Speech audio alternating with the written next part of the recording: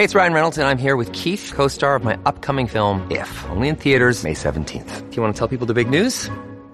All right, I'll do it. Sign up now and you'll get unlimited for $15 a month and 6 months of Paramount Plus Essential Plan on us. Mintmobile.com/switch. Upfront payment of $45 equivalent to $15 per month. Unlimited over 40 gigabytes per month. Face lower speeds. Videos at 480p. Active Mint customers by 531.24 get 6 months of Paramount Plus Essential Plan. Auto renews after 6 months. Offer ends May 31st, 2024. Separate Paramount Plus registration required. Terms and conditions apply if rated PG. World number 1 tennis player Novak Djokovic is likely to be banned from defending his title at the Australian Open in January over his refusal to divulge his vaccine status and assertion that people should have freedom of choice. The state of Victoria, where the tournament will take place, has announced that unvaccinated players won't be able to compete, meaning crowds will be deprived of seeing one of the modern legends of the game.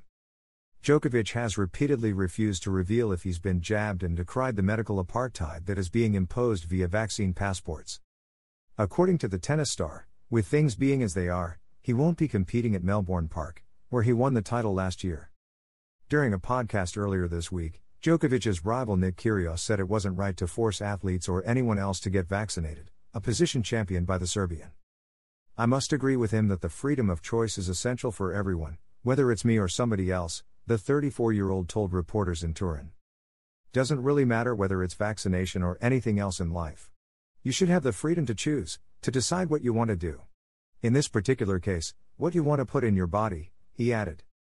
Maybe we should be paying attention to people whose entire careers rely on being in peak health and physical condition.